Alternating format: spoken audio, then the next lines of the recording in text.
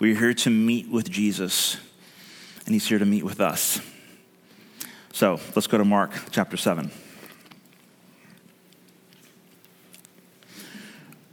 We're going to read chapter 7, verses 1 through 23, and we're going to cut it in half, and that's how we're going to do it this morning.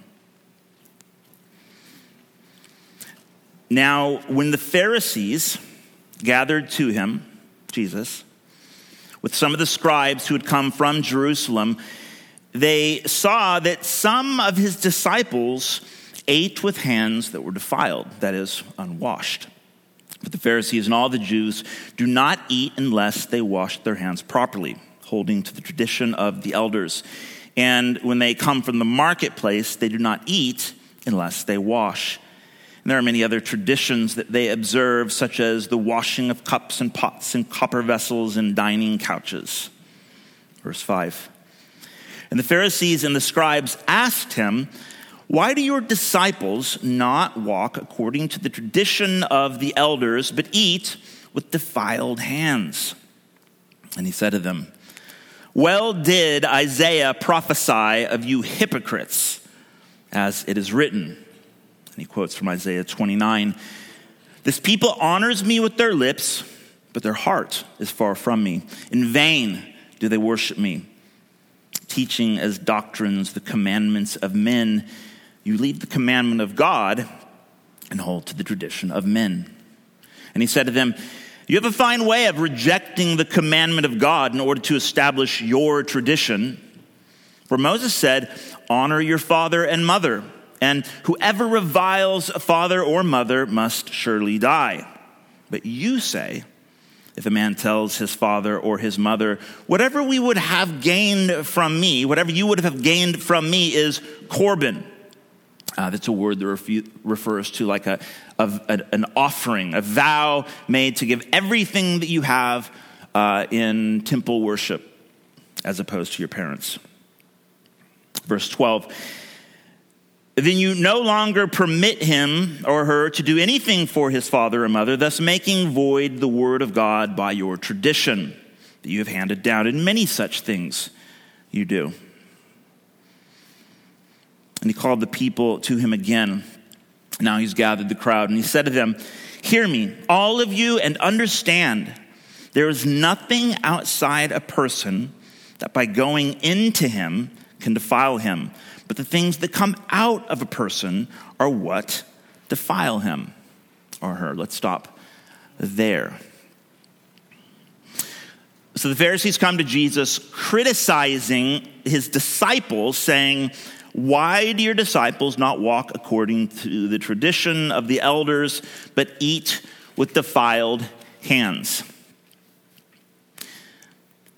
Have you ever been to one of those meetings where you arrive and you're like, "I have no idea what I'm supposed to do or say in this moment"? For some of you, you might be feeling like that right now. You're like, "Dude, I don't do the church thing.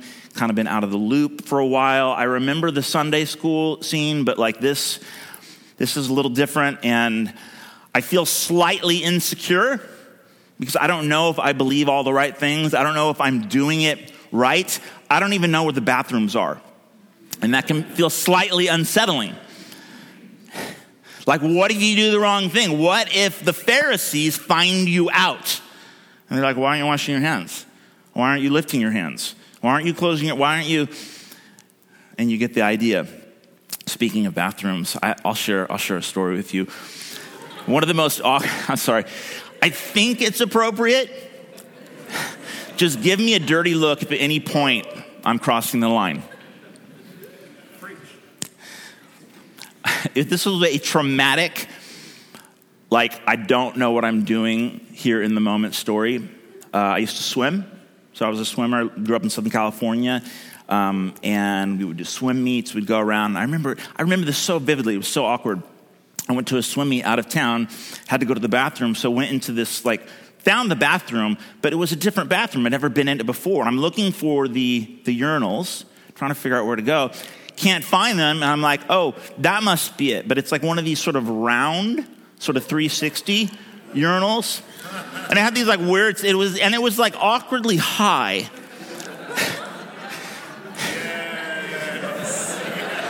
Okay, I'm not getting any dirty looks. I'll keep going. So you know where this is going. So I'm like tippy-toe trying to use this awkwardly high urinal. And then around the corner, someone comes out and they start washing their hands in the round urinal. And of course I realized I wasn't doing it right. Okay, I was relieving myself in the sink.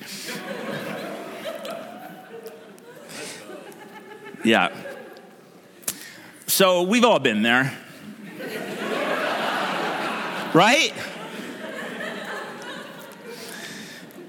We've all been in that place where you're like, oh, like, am I doing it right? Slightly afraid that someone's going to notice, no, you're absolutely not doing it right. Okay, this is not where you urinate. This is where you wash your hands. So this is what's happening. This is what's happening. The Pharisees are criticizing Jesus' disciples / Jesus, saying, your disciples, why do they not wash their hands? Why don't they adhere to the tradition of the elders who ceremonially cleanse themselves before eating? Why don't they do that? And of course, they know that it's not a commandment, but it's a tradition. They acknowledge the fact that this is a tradition handed down by the elders. And why do your disciples not do this? And Jesus, of course, corrects them quite severely. He throws Isaiah 29 in their face and said, he was right. You're hypocrites. You're hypocrites. And isn't it convenient how you disregard the commandments to uphold some sort of tradition that you've built around the commandments? Jesus calls BS. Now, we need to understand where the Pharisees are coming from. Because I think oftentimes we misunderstand. We all love to hate the legalists. We all love to hate the people who think they know it all and they've got it all figured out. And we're like, yeah, get them, Jesus. Like, you tell them. But we need to understand where they're coming from. We need to understand who these Pharisees really are and what they're about. The scriptures are actually full of ceremonial purification laws, cleansing rituals that God's people were to practice as a means of consecration, as a way of preparing themselves to enter into the presence of their God, of Yahweh, their holy God. Exodus 19, I believe, is where we first see this happening. It's when Moses is about to meet with Yahweh. He's about to ascend the mountain of the Lord, and God tells Moses, prepare yourselves, consecrate yourselves, wash yourselves, cleanse your garments, because in 3 days, I'm going to descend upon the mountain and I'm going to meet with my people. So cleanse yourself. And then from there, there's more and more and more. You get into Exodus, Numbers, Leviticus, Deuteronomy. There are all of these books in the Old Testament are full, not just merely with traditions, but purification laws saying, no, you must cleanse yourself before you enter into the presence of holy God. So to be fair, the Pharisees, yeah, obviously they've gone way too far. They've missed the point. We'll get to that. But they're zealous. They earnestly desire to honor God, to uphold these consecration rites, because they want to take God seriously. You got to give them that. You've got to give them that. I'll add this as well.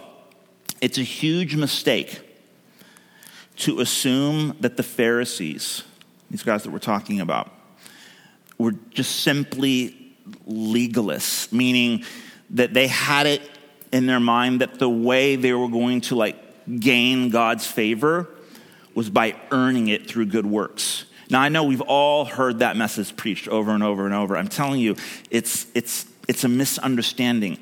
Now, maybe like any human, like there was a little bit of that going on, and we all kind of have that in us. Like, how can I impress God? How can I get his favor? What do I need to do? That's just a human phenomenon.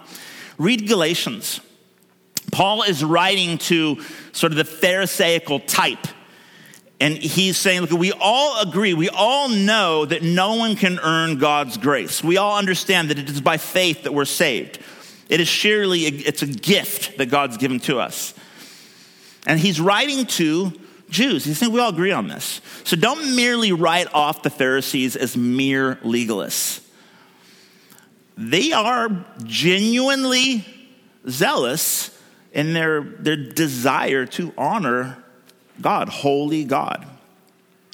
Only they've clearly taken it too far. So, Isaiah calls, Jesus, he quotes Isaiah, he calls them hypocrites.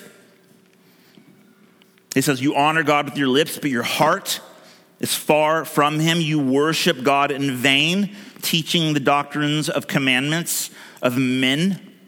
He cites the fifth commandment. This is interesting. So in Exodus 19, we get our first glimpse at purification laws. In Exodus 20 comes the 10 commandments. Which commandment does Jesus reference as he's rebuking the Pharisees? The fifth commandment. Honor your father and your mother.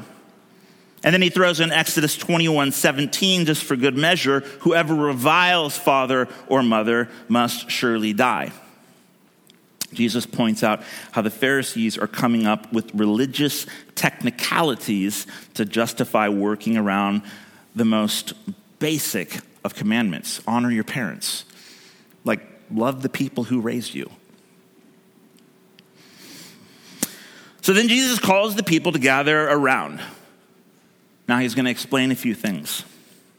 He says, hear me, all of you, and understand there's nothing outside a person that by going into him can defile him, but the things that come out of a person are what defile him. In other words, it's not the dirt on your hands or the nastiness out there that's your problem.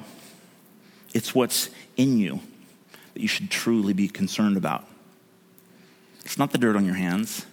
It's not those people that maybe you rubbed up against in the marketplace on the way to the meal you're about to have. It's what's in here. It's what's in the heart that you need to be concerned about. Because although you might be saying all the right things, you might be doing all the right things. You may have mastered the motions, but your hearts couldn't be any further from God. He says to the Pharisees, your worship, it's vain. It's vain.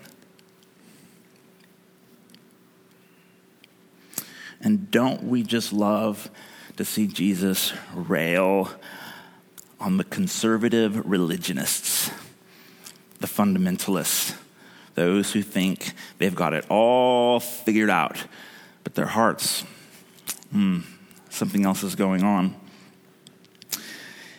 But Jesus also has words for the non-hand washers as well. I love Jesus. He's an equal opportunity offender every time. Just as soon as you think you're like, yeah, get him, Jesus. He's like, oh, hang on, I've got words for you as well. Let's keep reading. Verse 17.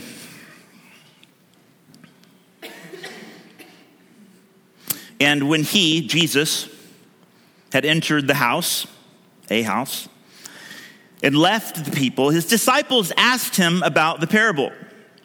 And he said to them, then are you also without understanding? Do you not see that whatever goes into a person from outside cannot defile him, since it enters not his heart, but his stomach, and is expelled? Thus he declared all foods clean. It's an Acts 10 allusion there. Verse 20, and he said, what comes out of a person is what defiles him, for from within, out of the heart of man, come evil thoughts, sexual immorality, theft, murder, adultery, coveting, wickedness, deceit, sensuality, envy, slander, pride, foolishness. All these evil things come from within, and they defile a person. Jesus says to his disciples, are you also without understanding? I can't help but imagine that his disciples come to him in private. They're now indoors, the crowd's gone, and they're like, yeah, that was great, Jesus, man. You really let those Pharisees have it. Yeah, good one. But by the way, what exactly were you talking about? And Jesus is like, you don't understand either. The NIV says, are you so dull? The Message paraphrases by saying, are you being willfully stupid? A little harsh.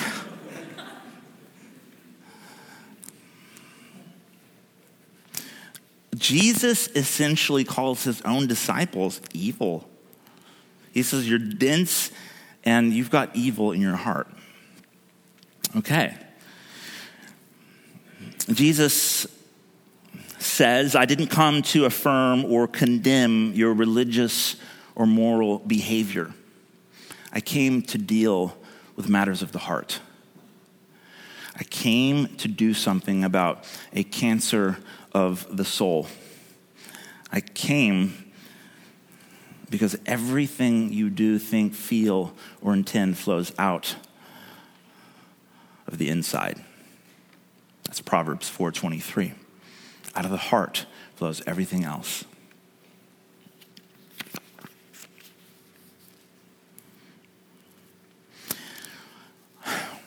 Which category do you reckon you're in? Pharisee, disciple, someplace on the spectrum? We're talking about hearts. We're talking about the condition of the human soul. In a moment, Jesus he's saying something that applies to everyone. Later on, he actually warns his disciples. In just a page or two, he says, beware the leaven of the Pharisees. Be on your guard. Later on in Mark chapter 14, we see the disciples, and we'll get there, I can't wait, but we'll see the disciples being, I would say, way more hypocritical, harsh, judgmental, holier than thou than the Pharisees themselves. What are the symptoms of a Pharisaical heart? Now, some of you might be tripping up on the word. What is Pharisee, by the way? Pharisee is kind of like a religious/political party during the first century. These are the ultra devout followers of Yahweh. These are the ones who are determined to follow God and to obey his commands. They, again, I would argue, they're not just legalists any more than the rest of us, perhaps, but they're the zealots. They're the ones who want to do it right. But man, they're getting it wrong. And that Pharisaical attitude, that heart issue that Jesus is addressing, we're all liable. We all have it in us. So what are the symptoms of a Pharisaical heart? I'll put it this way. It's when you're really good at the God stuff, but none of it translates into actual loving action for the people around you. I will say it again. It's when you're really good at the God stuff, but none of it translates to actual loving action to the people around you. Notice the commandment Jesus cites. This is something. He says, you're great at the first 4, but it all falls apart around commandment 5. What are the first 4 commandments? You guys have maybe heard this explained before. There's 10 commandments in the Pentateuch. The first 4 have to do with how we're relating directly to God. Commandment number 1 is have no other gods before Yahweh. Number 2, don't worship the things you make. Don't make gods out of created stuff. Number 3, don't make a mockery out of God's name. That is, don't call yourself a Christian and then act like something else. That's called taking the family name in vain. Number 4, remember the Sabbath and keep it holy. That means remember who your source is. Those are the first 4. Commandment number 5, honor your parents. Honor your mother and father. And the other commandments beyond that all have to do with how we're actually relating with each other. So the first 4 is like honor God, get that right. And then the other 6 are make sure those translate into how you're treating people. They all have to do with like, don't murder people, don't steal from people, don't lie to people, etc., etc. That's where it breaks down for the Pharisees. Conversely, you can go through all the motions of quote unquote loving people, being a loving Christian person, but still fail to actually love your neighbors. It's action with ill motive. You could maybe be doing all the right things. You could have all of the appearances of godliness, but totally miss the plot. Totally lose the plot because there's still something off in your hearts. You're doing the right things. You've mastered the motions, but with ill intent, ill motive. This is the Corinthian phenomenon. We studied 1 Corinthians last summer, went through the whole book. This was their problem.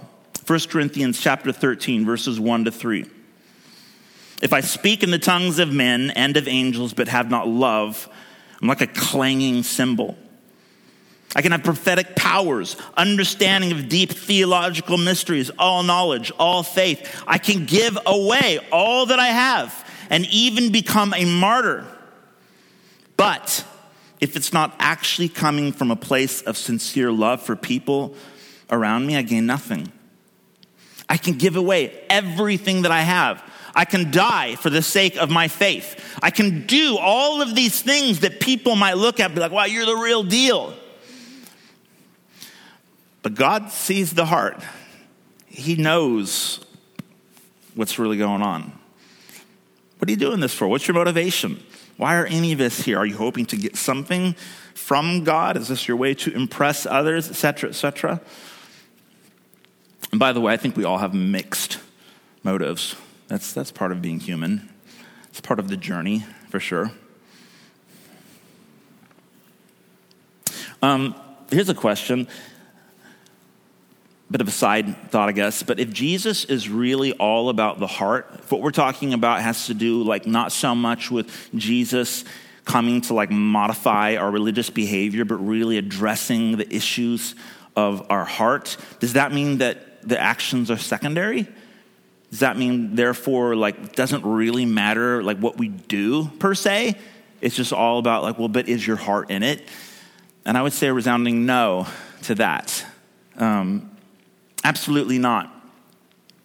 This one's actually on the screen. Let me read this. This is super important for us, guys, because we don't want to get an imbalanced picture here. Can we go to the next one, please? 2 Peter. Now, mind you, Peter, the Apostle Peter, he's here. He's part of this little moment. He's in on the conversation. And this is what he writes to Christians later. He says, having therefore escaped from the corruption that is in the world because of sinful desire, speaks of the heart, make every effort to supplement your faith with virtue, and virtue with knowledge, and knowledge with self-control, and self-control with perseverance, and perseverance with godliness, and godliness with mutual affection, and mutual affection with love. Verse 8, for if these qualities are yours and are increasing, they will keep you from becoming ineffective or unfruitful in your knowledge of our Lord Jesus Christ. For whoever lacks these qualities is so nearsighted that he is blind, having forgotten that he was cleansed from his former sins. Therefore, brothers and sisters, be all the more diligent to confirm your calling and election, for if you practice these qualities, you will never fall. If you have a heart that has been purified, I'm not talking about did you wash your hands before you ate or after you, whatever this morning, but if you have a heart that has been cleansed, that is being washed and made new by Jesus, then you will be all the more diligent to confirm your calling, to walk in a manner that's worthy of our King, that reflects who he is, what his heart is like, and we will practice these qualities. We will practice these things. He starts out by saying, make every effort. There's a beautiful tension here. There's a beautiful tension. Is Jesus addressing the primary issue of the human heart? Yeah, absolutely. That's his whole point. Does that mean like how we act or how we practice godliness like doesn't really matter? No, that would be the definition of hypocrisy. So Jesus is after our heart and our hands. I like to put it this way. Calloused hands, like hands that are actually doing something with love, with faith, with godliness. Calloused hands don't always equal a loving heart, but a loving heart will inevitably leave you with calloused hands. Just because you're doing it, just because you've mastered the motions and you know all the right Bible verses doesn't mean you necessarily have a heart that's full of the love of God. But if you've got a heart that's been cleansed, if you have a heart that has met Jesus and is being filled with his love, your hands will show it because you'll be about the Father's business. You'll be applying this stuff in the way that you love the people around you.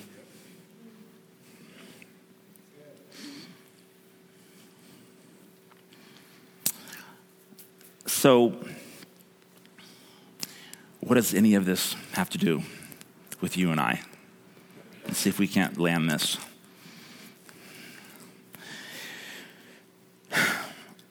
The difference between the Pharisees and the disciples wasn't that one was so great and the other total garbage.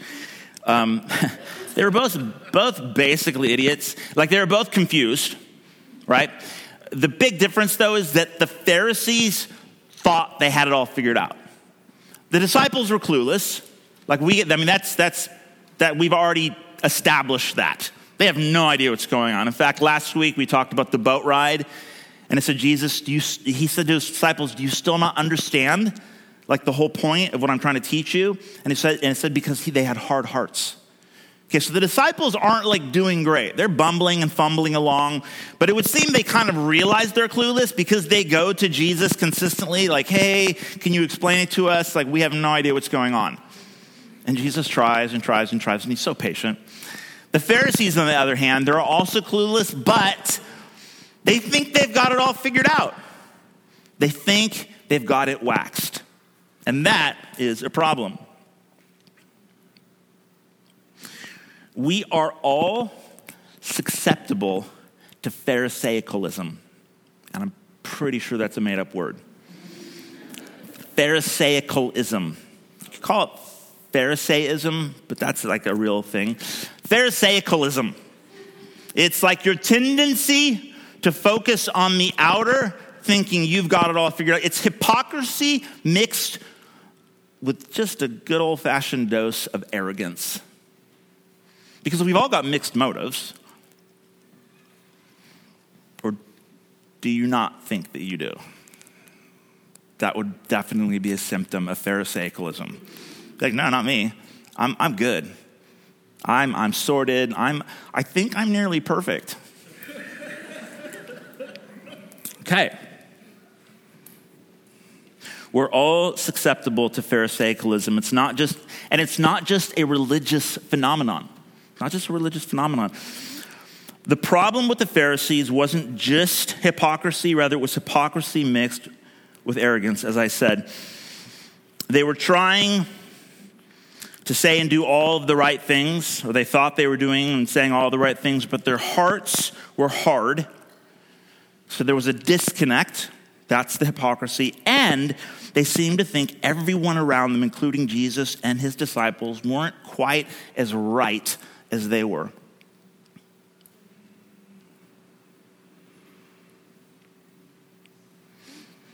They have this idea that the problem wasn't something to do with their heart or the state of their soul or something inside. They had it in their mind that the problem was out there. The problem was not their heart. I mean, for goodness sake, they were the ones like zealous for God's law. They took this stuff seriously. The problem was some foul, dirty irreligious common person rubbed up against me while I was making my way through the marketplace. Someone defiled me.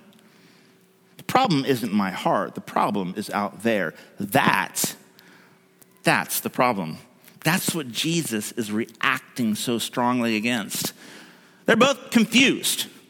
And he's helping his disciples. He's correcting them. He's teaching them. He's praying for them. He's working with them. But the Pharisees, oh goodness, no, that's something else. They thought that they were right.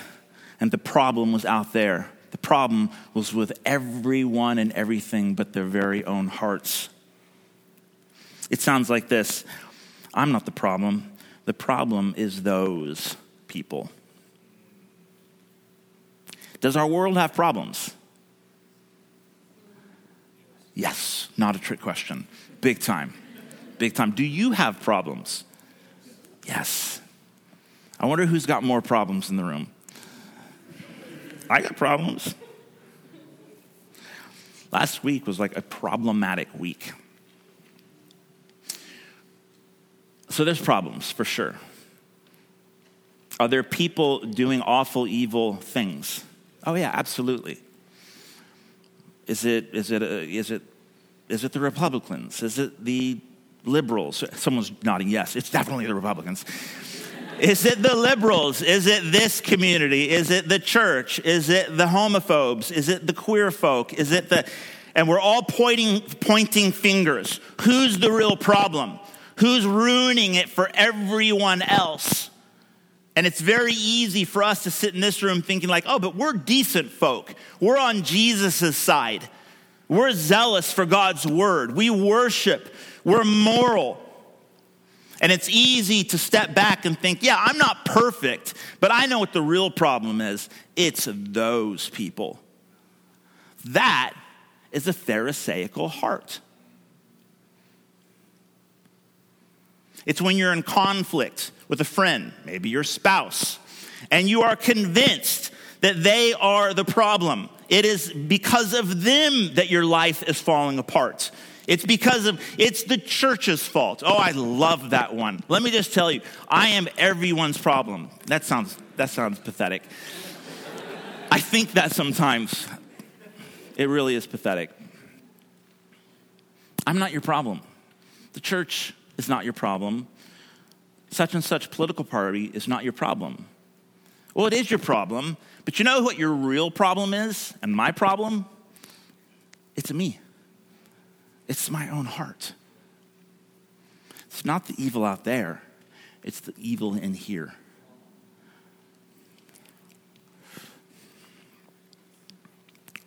That's hard.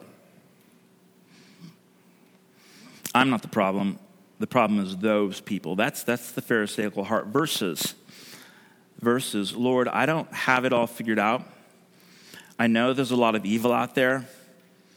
A lot of broken people, just like me.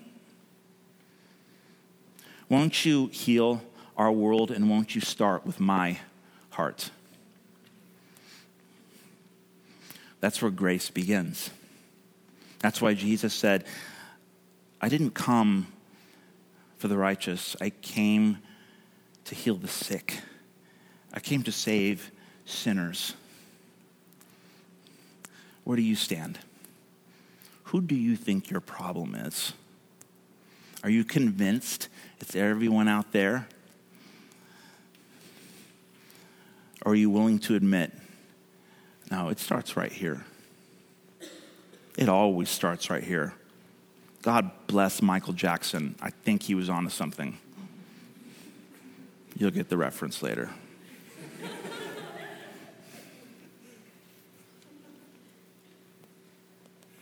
The good news is this.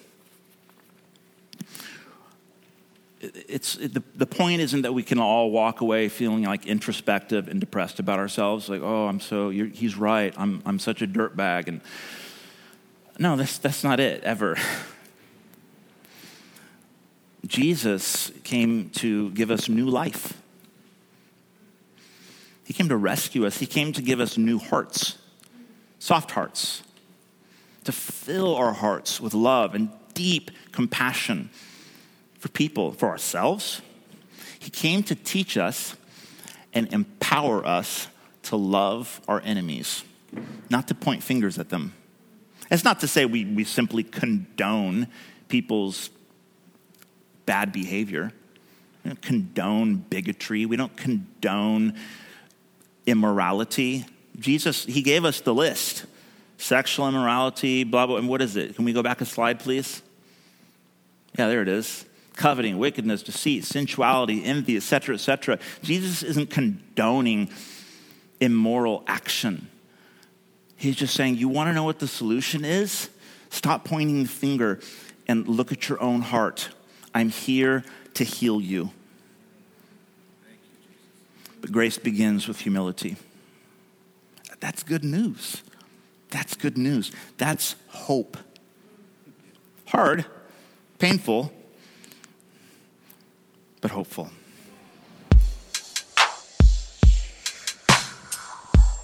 You're now listening to Grace City Portland.